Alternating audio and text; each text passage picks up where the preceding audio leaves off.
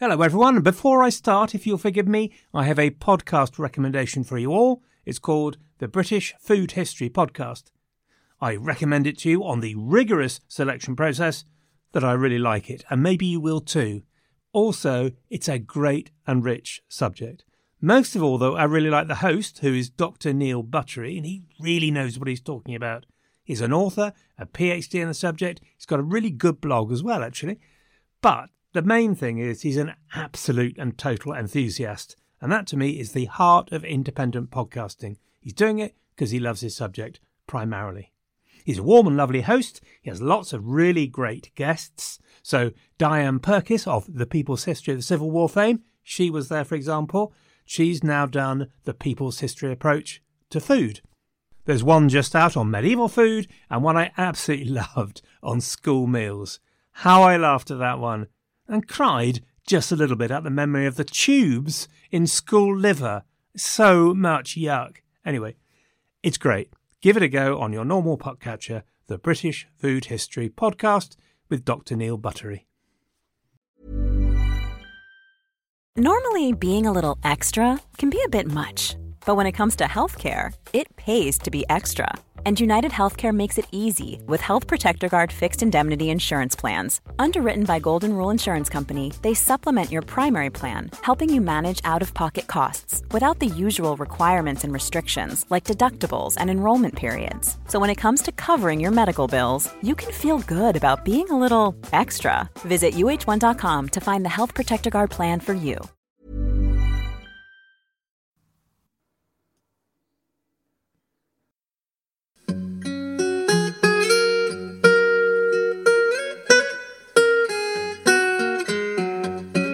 Hello everyone, and welcome to the History of England, episode 225, Matters Great and Personal. Just to remind you that I'm a proud member of the Agora Podcast Network, this month's featured podcast is a bit of a change from our normal thing. It's called Tiny Vampires. Tiny Vampires is a podcast about disease, science and blood-sucking insects. Every episode is driven by a listener's question and the scientific investigation that answers that question. It's available in all the usual places and at tinyvampires.com. So, if bloodsucking and science are your things, check it out. Now then everyone, over the last couple of weeks, we've decorated the scenery on the set behind our play with the story of the late medieval church and the astounding story of Luther and the church's bungled attempts to crush his message. So, now we're going to dive into some of the most dramatic years of English history, a play with a rich team of players. It's got fanatics like Fisher, More, Tyndale, Catherine of Aragon. Ruthless politicians locked in a vicious struggle for power like Wolsey, Cromwell, Norfolk. We begin to hear about some of the characters that will run through the English Reformation like Cranmer, Stephen Gardiner, Reginald Pole. And there are all the old guard you've come to know and to love, the nobility and courtiers gathered around the king. Thomas Boleyn, George Boleyn, Thomas Wyatt, Francis Bryan. And over all of them, there's the fascinating and controversial figure of Anne Boleyn. And while we have all these characters, these years see changes in England which, though certainly unfinished and tentative in many ways by the end of Henry's reign, are as fundamental as any in English history. Seriously, I struggle to name any comments in English history which define England as much as the break with Rome. So many consequences flow from it in her identity, sense of nationhood, relationships with other powers of Europe, as well as the religious life of her inhabitants. So look, I don't want to oversell it. But despite the fact that there can be few bits of English history so well trodden, our collective horn, gentle listeners, surely overfloweth. Oh, and by the way, before I move on, just a joke back there about St. Catherine of Aragon, though to be fair, victim she might be, but there's an element of a fanatic too, isn't there? Anyway, we shall see as the story unfolds. So here's the plan. I'm going to spend the next 3 weeks exploring the events of the years between the king's search for a divorce and the end of the reign for Anne Boleyn. Then we're going to have a bit of a hoolie around Anne. You might remember that a year ago we had an event with Richard III where we had a couple of votes, there was a chat on Facebook, there was prize, and it was fun, or at least I thought it was so. Therefore, I thought we could do the same with Anne. I think it has to be a little bit more nuanced than with Richard, which was basically a did he, didn't he sort of thing. And I don't think you can quite do that with Anne's situation. But later on in October, we'll have a vote, we'll have some special episodes, there'll be some prizes, there'll be some guest episodes too. More details to come in a couple of weeks' time. Just to set ourselves up then with the history, there are many questions about the events around the break with Rome and the royal supremacy, but here are a few to keep in your mind. I should note, there is emphatically no definitive answer to any of these questions, and you are absolutely free to make up your own minds on them. Because historians have been unable to agree about them for centuries. If you happen to be a Ricardian, then whether you like it or not, pretty much every professional historian of modern times concludes that, sorry, he was guilty of murdering 2 small defenceless nephews. There is much more disagreement about Henry and Anne.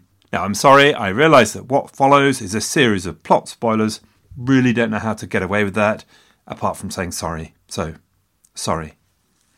Number 1 question then. So tell me why then Henry decided to get divorced from his queen, Catherine of Aragon. Was it, as Catholics at the time would have us believe, just pure and simple lust for Anne, a desire to get his leg over, to have a bit of nookie? Or was it, as Henry would have you believe, that he was motivated by a horrified understanding that his marriage was against God's laws and therefore it was cursed?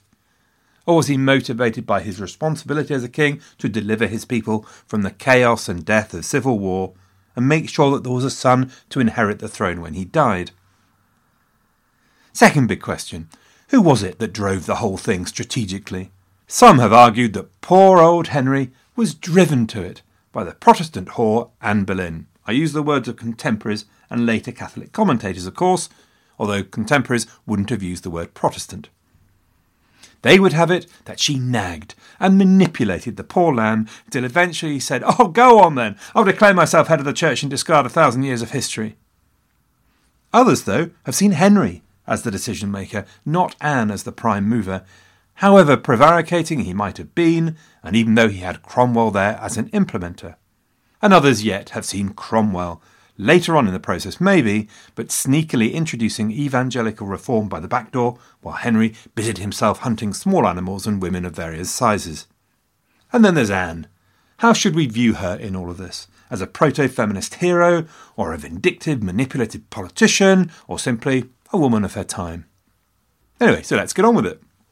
When we left Henry last time, he was a vigorous and passionate defender of papal supremacy, so much so that he'd won a special badge for his holiday project in defence of the 7 sacraments. So enthusiastic was he that even Thomas More had suggested he downplay his passion for the Pope and his leadership just a little bit, but the bull-headed Henry had pushed ahead. Bear this in mind when he chucks the Pope out of England. In 1521, when Henry wrote the Assertio Septem Sacramentorum, the main impression you'd have had about his relationship with Catherine would still have been pretty positive. She'd been a good wife to Henry and a good queen in the traditional mould. When I say traditional mould, it's worth repeating what I think you all know, which is that for the selection of a queen, we need to turn to Tina for inspiration and ask, what's love got to do with it? Or even our own Prince Charles, whatever love is. A queen's job was to bring with her a valuable alliance, international hopefully, to be someone who could do the regal job, but mainly someone who could produce heirs.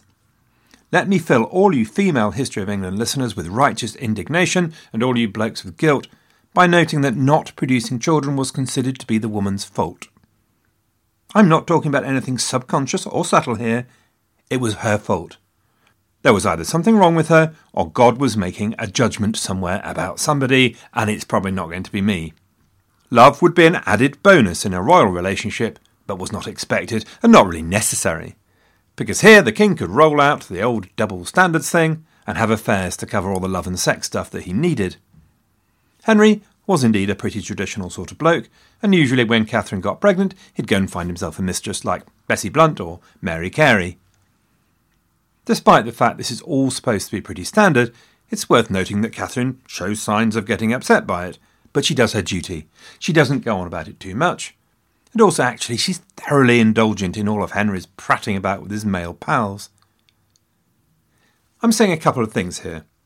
One is that Henry and Catherine got on pretty well for the first 10 years or so of their marriage, and that Catherine was a model wife in the Tudor mould, demure, obedient, careful not to get involved in politics. Secondly, that there is a model of the kind of queen you married, foreign, hopefully royal, vast tracts of diplomatic benefits. And the rule had really only been broken once since the conquest by Edward IV and Elizabeth Woodville. The monarchy had survived that, but only just. Fine, by the mid-1520s, it's quite clear that Catherine had failed in one key department, and that she was not going to succeed now, namely in the male heir production area. Her last pregnancy had probably been in 1518. She'd lost her looks as far as Henry was concerned. Somewhere around this period, Henry stopped sleeping at all with Catherine, and as far as he was concerned, his marriage with her was at an end for practical childbearing purposes. Now, you might well say, OK, it's a shame that their relationship has broken down, but that happens a lot, in fact. People fall out of love all the time, though it's a bit tricky when you can't get divorced. But at least they do have an heir in Princess Mary. Well, you might take that attitude with our modern view and knowing what we know about the reigns of Elizabeth and Mary II, and even the reign of Mary I, to be honest. And knowing that in England there was no rule against women becoming queen in their own right anyway, nothing legal to stop them as there was in France. But back then there were plenty of other objections. There were the general views about women being unsuitable to rule, the old chain of being, which had God and fathers right at the tippy top.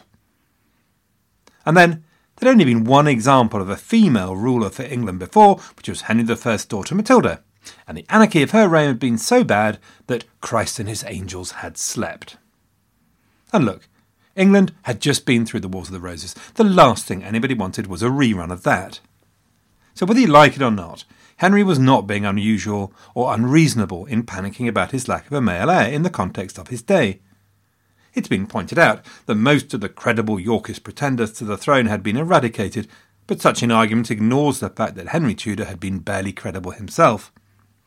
You might argue that Henry took his panic way too far. You might say there were other things at play. You might argue that there might have been other ways of solving the problem, or that he should have been soothsayer enough to realise his daughters would make good rulers.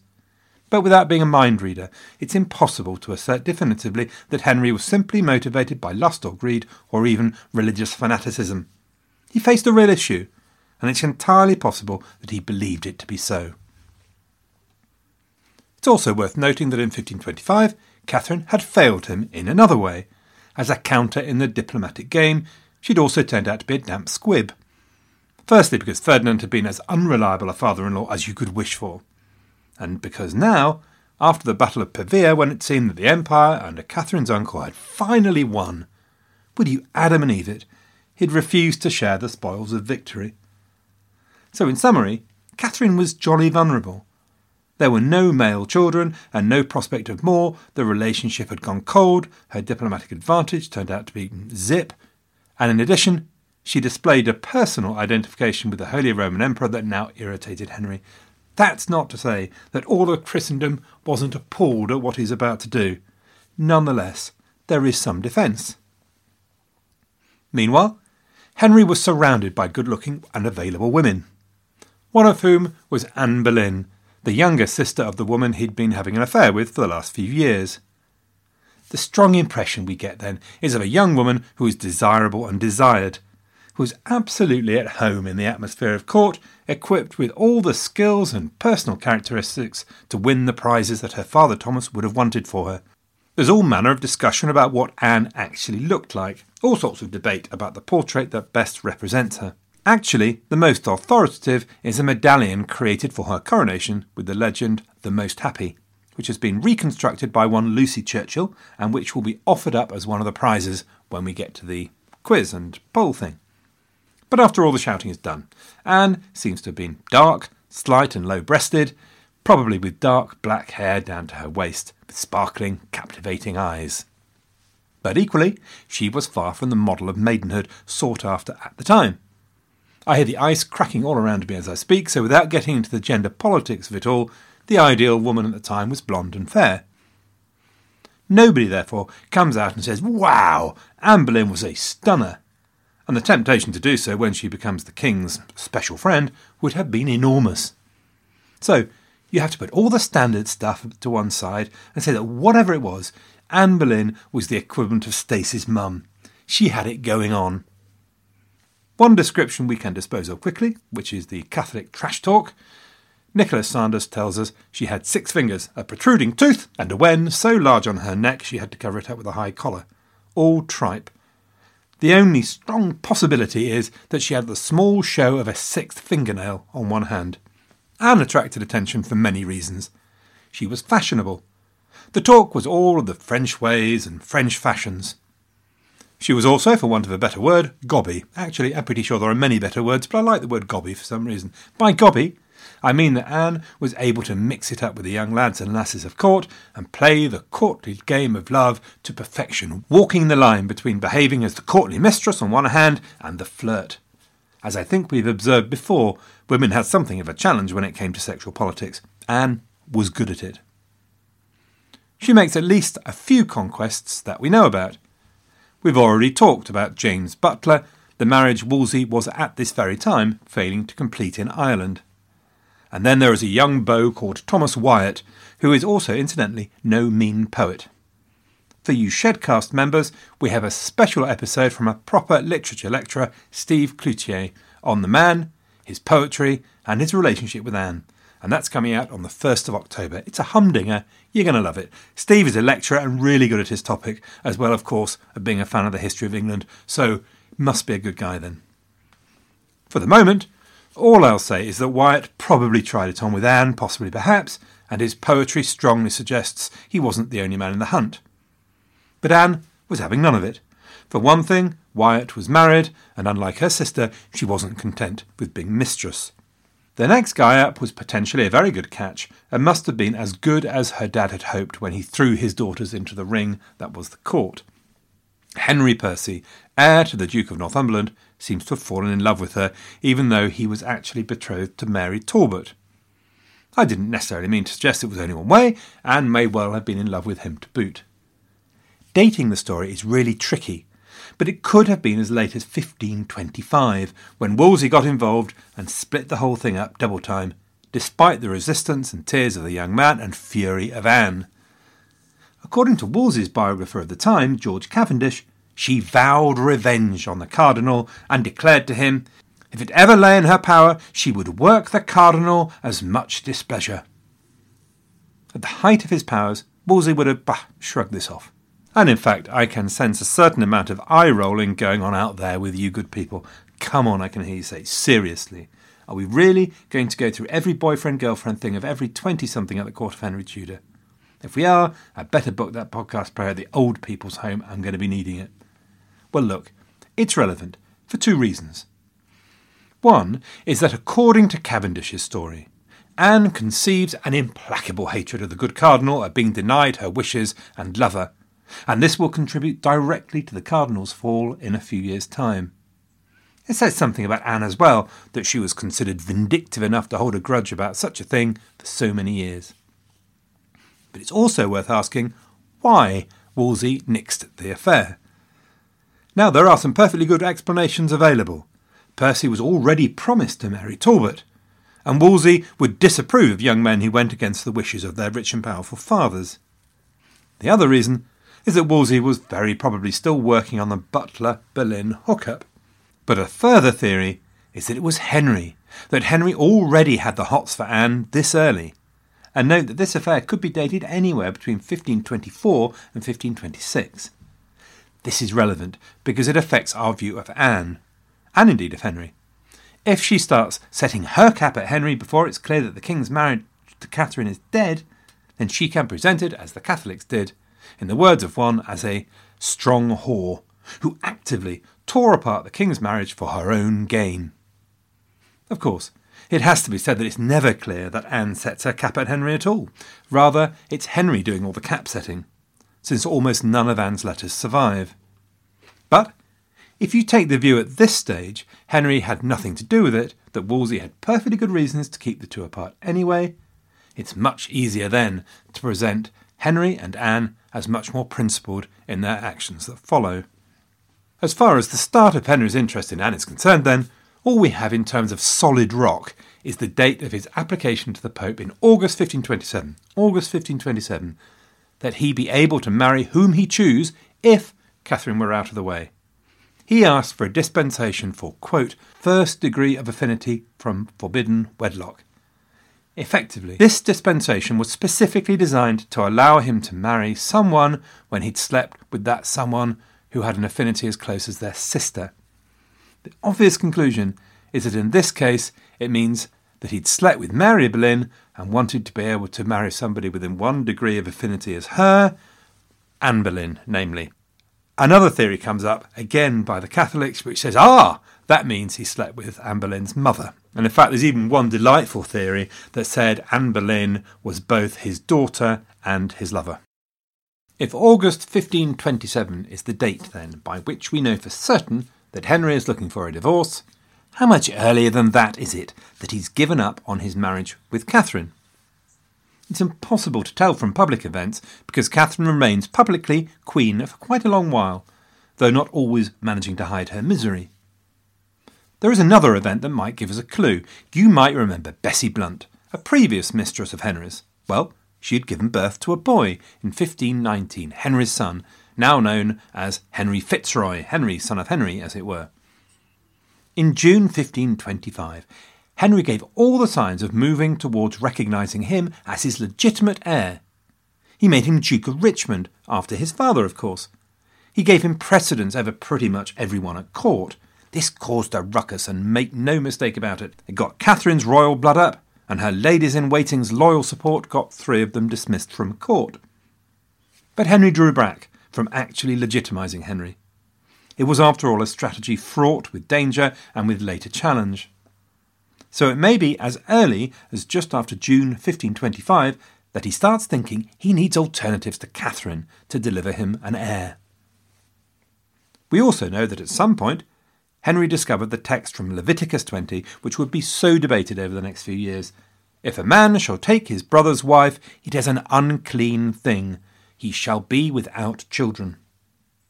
And we know that Henry came into the open about this by May 1527, and presumably had been debating it with his religious advisers sometime before then. So we're looking, maybe, at a date no later than December 1526 or January 1527.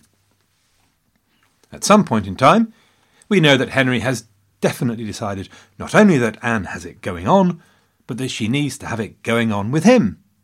Because we have a rather remarkable 17 love letters from him which have survived. I know! Remarkable. You can see them on the interweb. I'd suggest you go to the fantastic website called the Anne Boleyn Files. Delightfully, they're all undated. And equally delightfully, they're very tricky to put in order.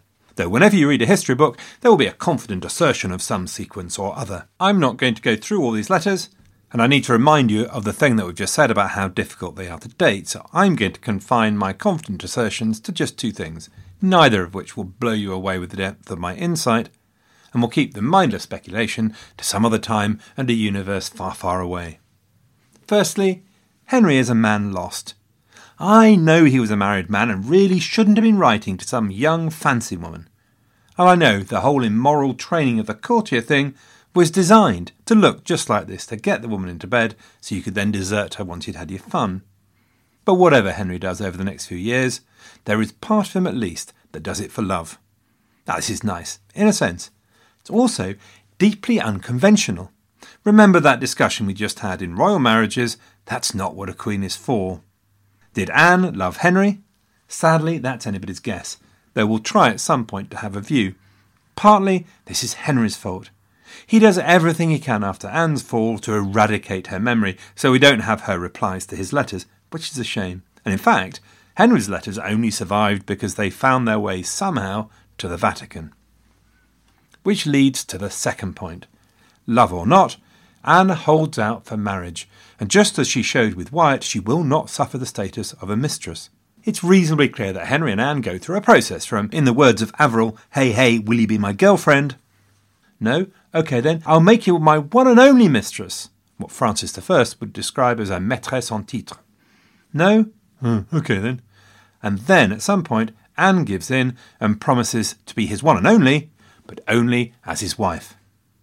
there is a critical letter where Henry expresses his delight at a gift that Anne has sent him, a ship with a woman on board. It seems generally accepted that this signifies her agreement. So, when was that then? As I said a moment ago, it's pretty critical to the way you view Henry and Anne. In any circumstance, it could always be the case that Henry's desire for a divorce, and his desire specifically for Anne, followed different parallel channels, and that the divorce is not purely about a man and a woman's lust for each other. But if Anne's agreement comes before May 1527, when Henry announced his concerns about Leviticus, then Henry and Anne are at least open to the accusation levelled by Reginald Pole, Queen Mary's Catholic Archbishop of Canterbury. At your age in life, and with all your experience of the world, you were enslaved by your passion for a girl. But she would not give you your will unless you rejected your wife, whose place she longed to take. And the answer is, who knows? You paid your money, and you take your choice. Henry might have been considering divorce as early as 1522, but 1525 and the incident with Henry Fitzroy looks to be a more credible date. David Starkey reckons he begins to get serious about Anne as early as late 1524. Ives says rather later at 1526. As far as Anne's agreement and the famous gift, Starkey says January 1527, before the divorce inquiries in May 1527. Ives puts it a bit later, summer 1527, after the divorce inquiries in May. There's a bloke called John Matusak, who thinks pretty badly of pretty much everyone, as far as I can see, thoroughly enjoyable writer though he is. G.W. Bernard, who is generally actually much more critical of Anne in this case, concludes that it's more likely that Henry persuades Anne by telling her that he can make her his wife, and therefore concludes a later date. But, gentle listener, you will make your mind up based upon your own evaluations. For what it's worth, the more recent historians appear to let the two of them off Reginald Pole's hook and believe that the two thought processes are separate.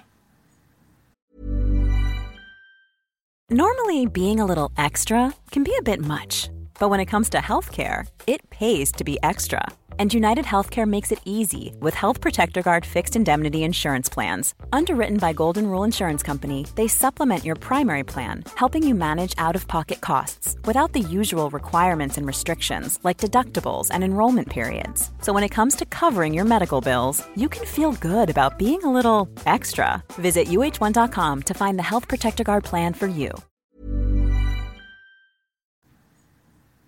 One more thing. It seems reasonably clear that Henry's first strategy was to get Anne into bed for a bit of rumpy-pumpy, and only when she held out did he change tack.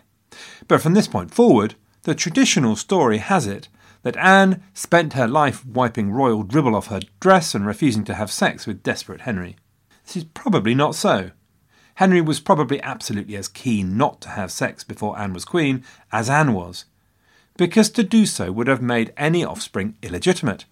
It's impossible to prove, but to me it seems beyond reasonable doubt, if you accept Henry's love for Anne, and you accept they have marriage in mind. So, onwards with the divorce. Literally, I could write a 5-year-long podcast on this topic alone. So let's make an agreement, shall we? You and I? Let's not get too wrapped up in it, in the finer detail, the ins and outs of the toings and froings, of all the diplomatic shenanigans. OK, but in the process, we must deal with it, of course, and we must deal with what it tells us about the players involved, particularly Catherine and Henry, and also with Cardinal Wolsey. So, first off, that Leviticus thing. The idea that actually Henry's marriage to Catherine was against the laws of God. It should be noted that this was nothing new. The Church knew about these texts. They had a view on them, and on the apparently contradictory text in Deuteronomy, which essentially says, it's fine, go for it.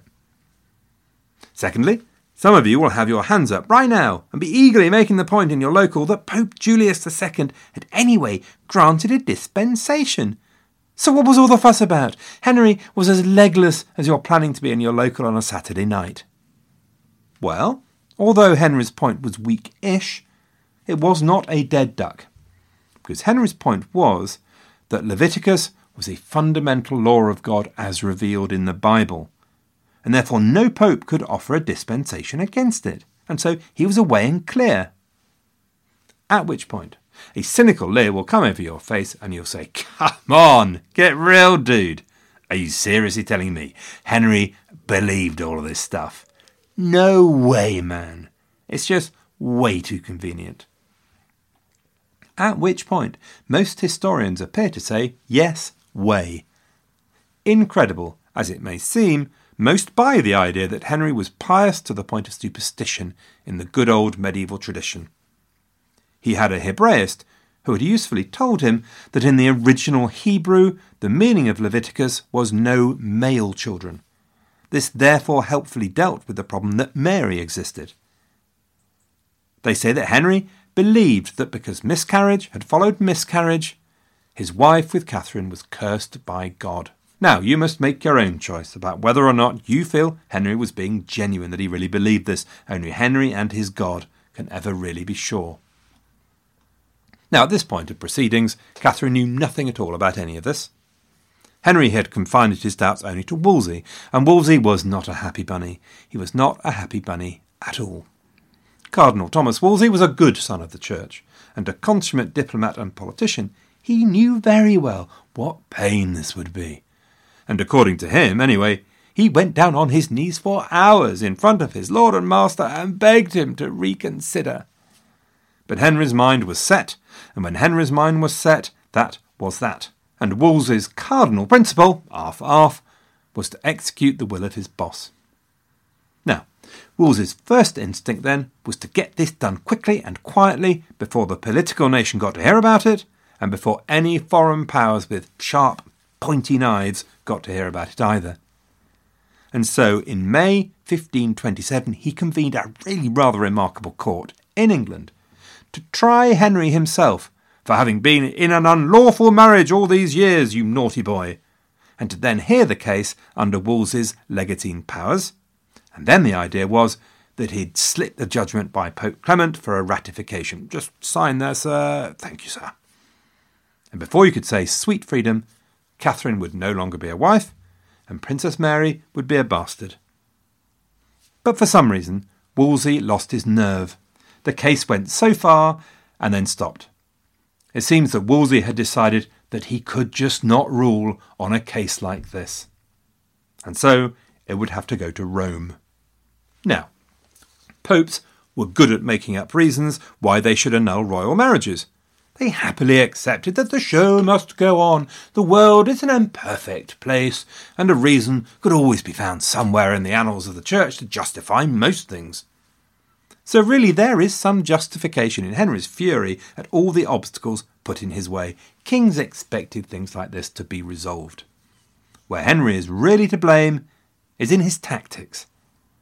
Wolsey realised that this was to succeed, it had to be done as quietly as possible for as technical a reason as possible. And all his schemes over the next few years involved an element of sneak. His first suggestion was a clever approach that the papal dispensation originally had been insufficient, because it didn't deal with the problem of public honesty. So let me explain that. Basically, that original dispensation years back by Julius II had to deal with two things. The degree of affinity between Henry and Catherine, given that Catherine was his brother's widow, the Leviticus thing. But also public honesty, which required the marriage and any objections to it to be widely known and announced. Wolsey reckoned they could claim that the dispensation hadn't covered the question of public honesty. And this meant there'd be no need to have a barney with Catherine about whether Arthur had had his wicked way with her all those years ago.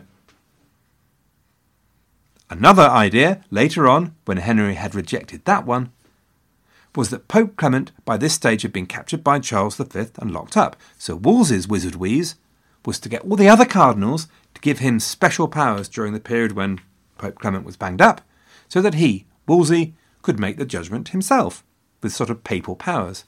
Sneaky, you see, these ideas are sneaky. But Henry would have none of it.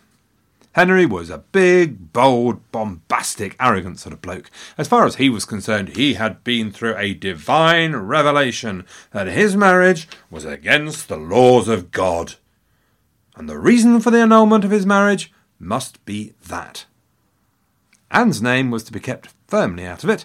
No one must mention anything about getting legs over anything outside the tiltyard, and the word nookie was right out. I think it's got something to do with his vanity. Henry fancied himself as a theologian, and this was his theological discovery, and he wanted the glory of it. So, Wolsey tried to get to Rome and collar Clement before Catherine got to find out about it and could make a fuss. But then everything went pear-shaped. A shape, incidentally, to which Wolsey and Henry were to become accustomed over the next few years. The mutinous troops of Charles V had gone potty in Rome, and they'd sacked the place, burned it and wrecked it, and in the process of burning and wrecking, they'd captured Clement, and he was a prisoner of Charles V, who was, of course, Catherine's uncle. Oh, rat's bottoms. Then, while still contemplating rat's bottoms, Henry and Wolsey had another piece of pear, because Catherine found out about it. Now then, Catherine of Aragon. It is pretty difficult to present Catherine as anything other than a victim in all of this. But it is equally difficult, in my view, to paint Catherine as a saint, as she is often painted. Catherine was a player. We've seen her trying to play international politics in her youth under Henry VII. We've seen her identifying very much with Spanish interests rather than English. And throughout this crisis, she puts her own honour at the front. Her own honour is the be-all and end-all, possibly alongside the word of God, I'll concede. She will constantly profess to be a loving and obedient wife. And this is tripe, back to Tina Turner again. Catherine would not be put aside. She is a Spanish princess, and she will not be put aside, whatever the damage. She uses every tool at her disposal, and don't think of her as helpless. Her tool, in this case, is the most powerful man in Europe, and the assembled opinion of the Roman Catholic Church, which rather dwarfs the puny resources Henry has at his disposal.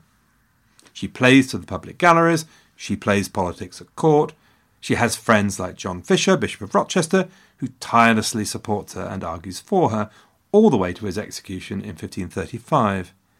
At court, if you believe the factional thing, an Aragonese faction will fight her cause, and the imperial ambassador Eustace Chapuis uses every trick and every shred of imperial influence to fight her corner.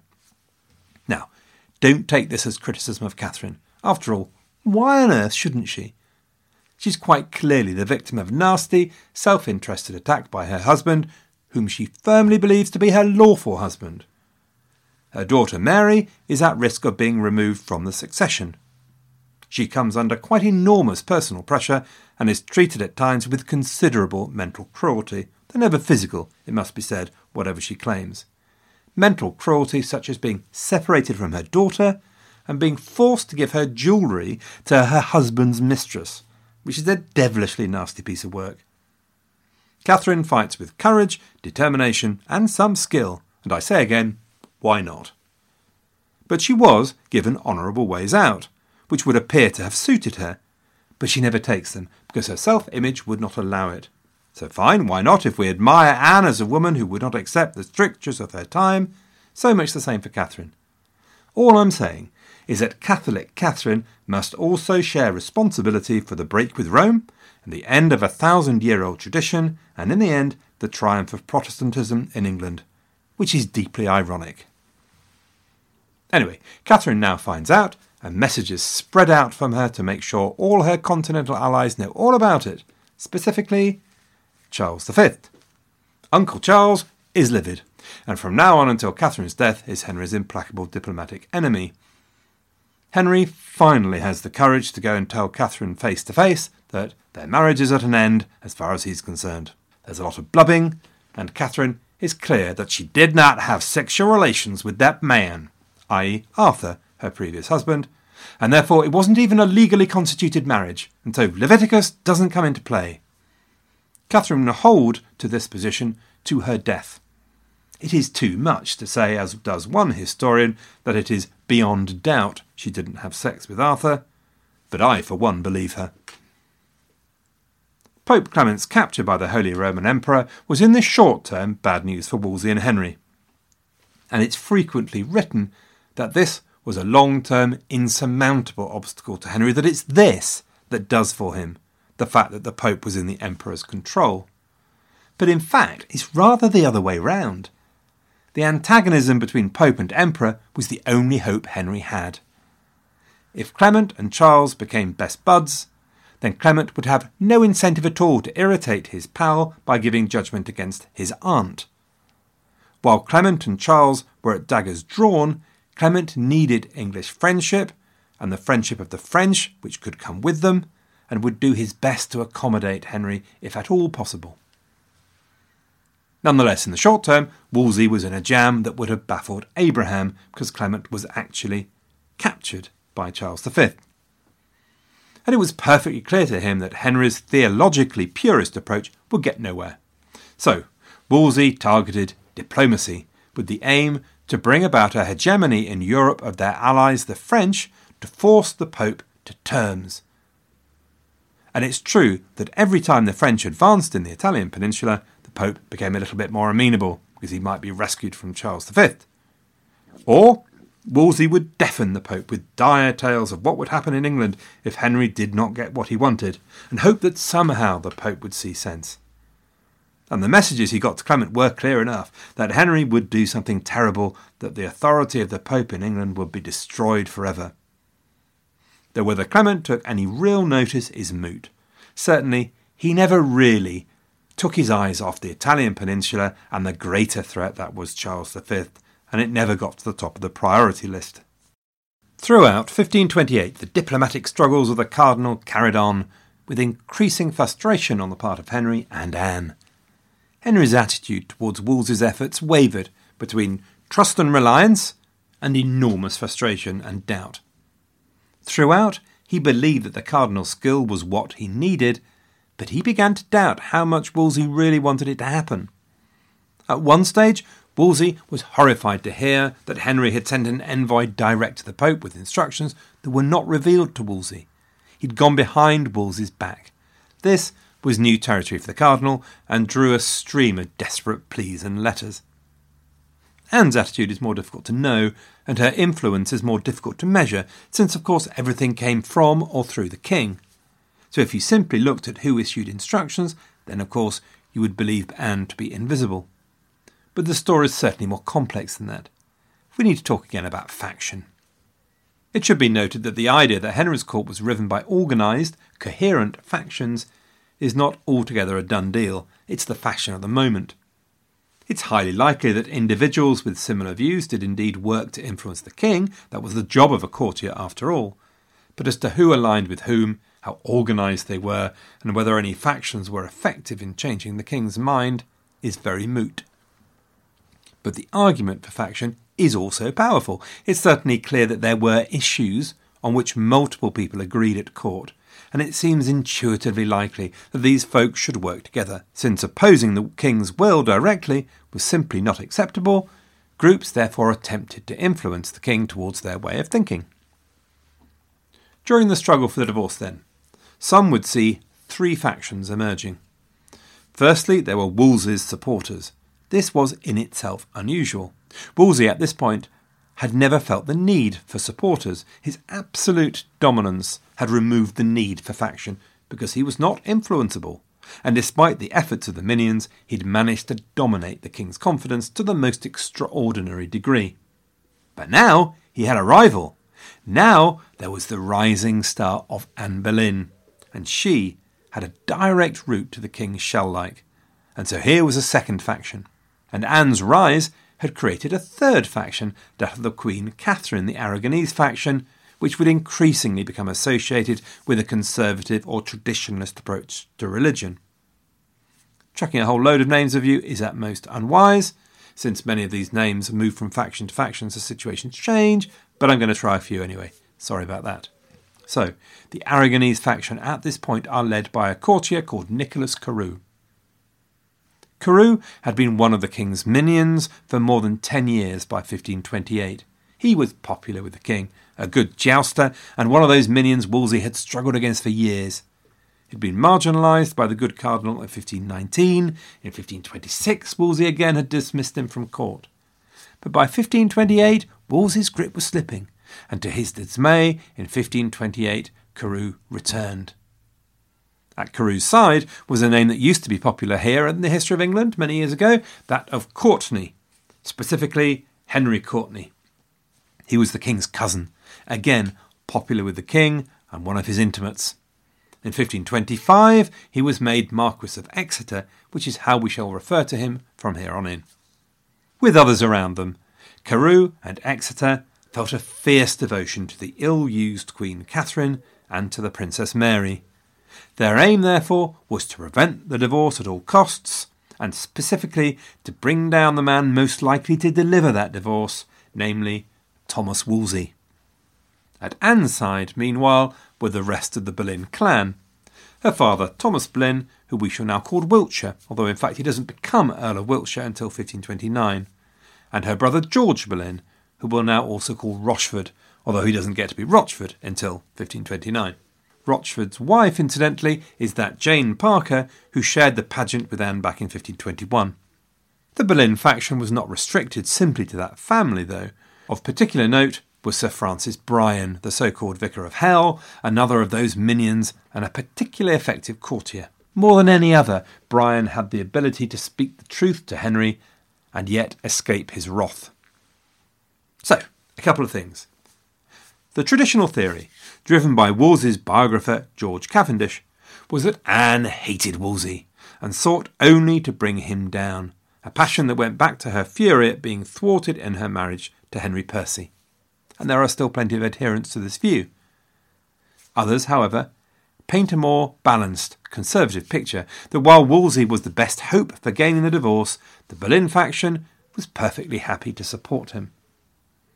Both sides point to a slimy exchange of letters between Anne and Wolsey in highly courtly language. Really, they can be read both ways.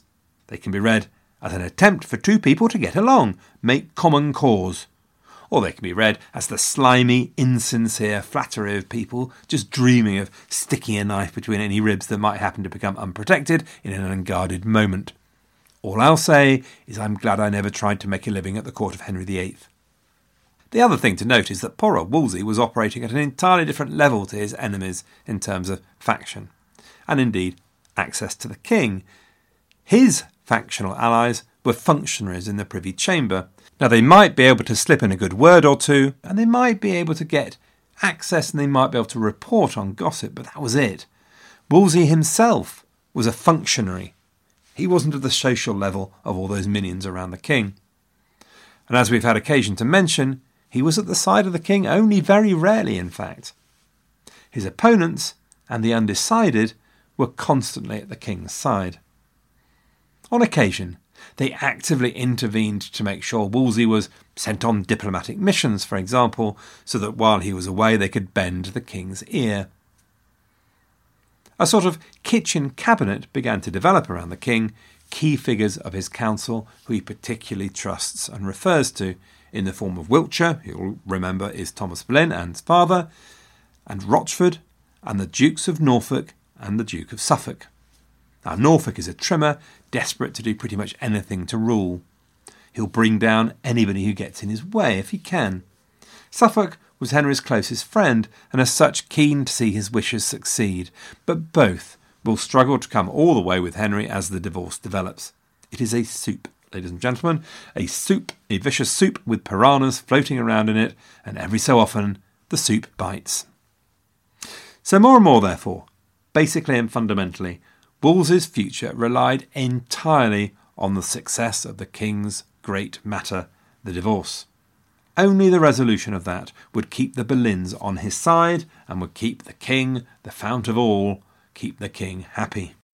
Wolsey's career hung by a thread. And next time we will hear about how Wolsey does in that struggle. This week, if you're a Shedcast member, you get a glittering, no expenses spared episode on Henry's great and implacable adversary, Bishop John Fisher. If you're not, you don't. But even if you're not, thank you so much for listening, everyone, for all the comments and so on. Good luck, everyone, and have a great week.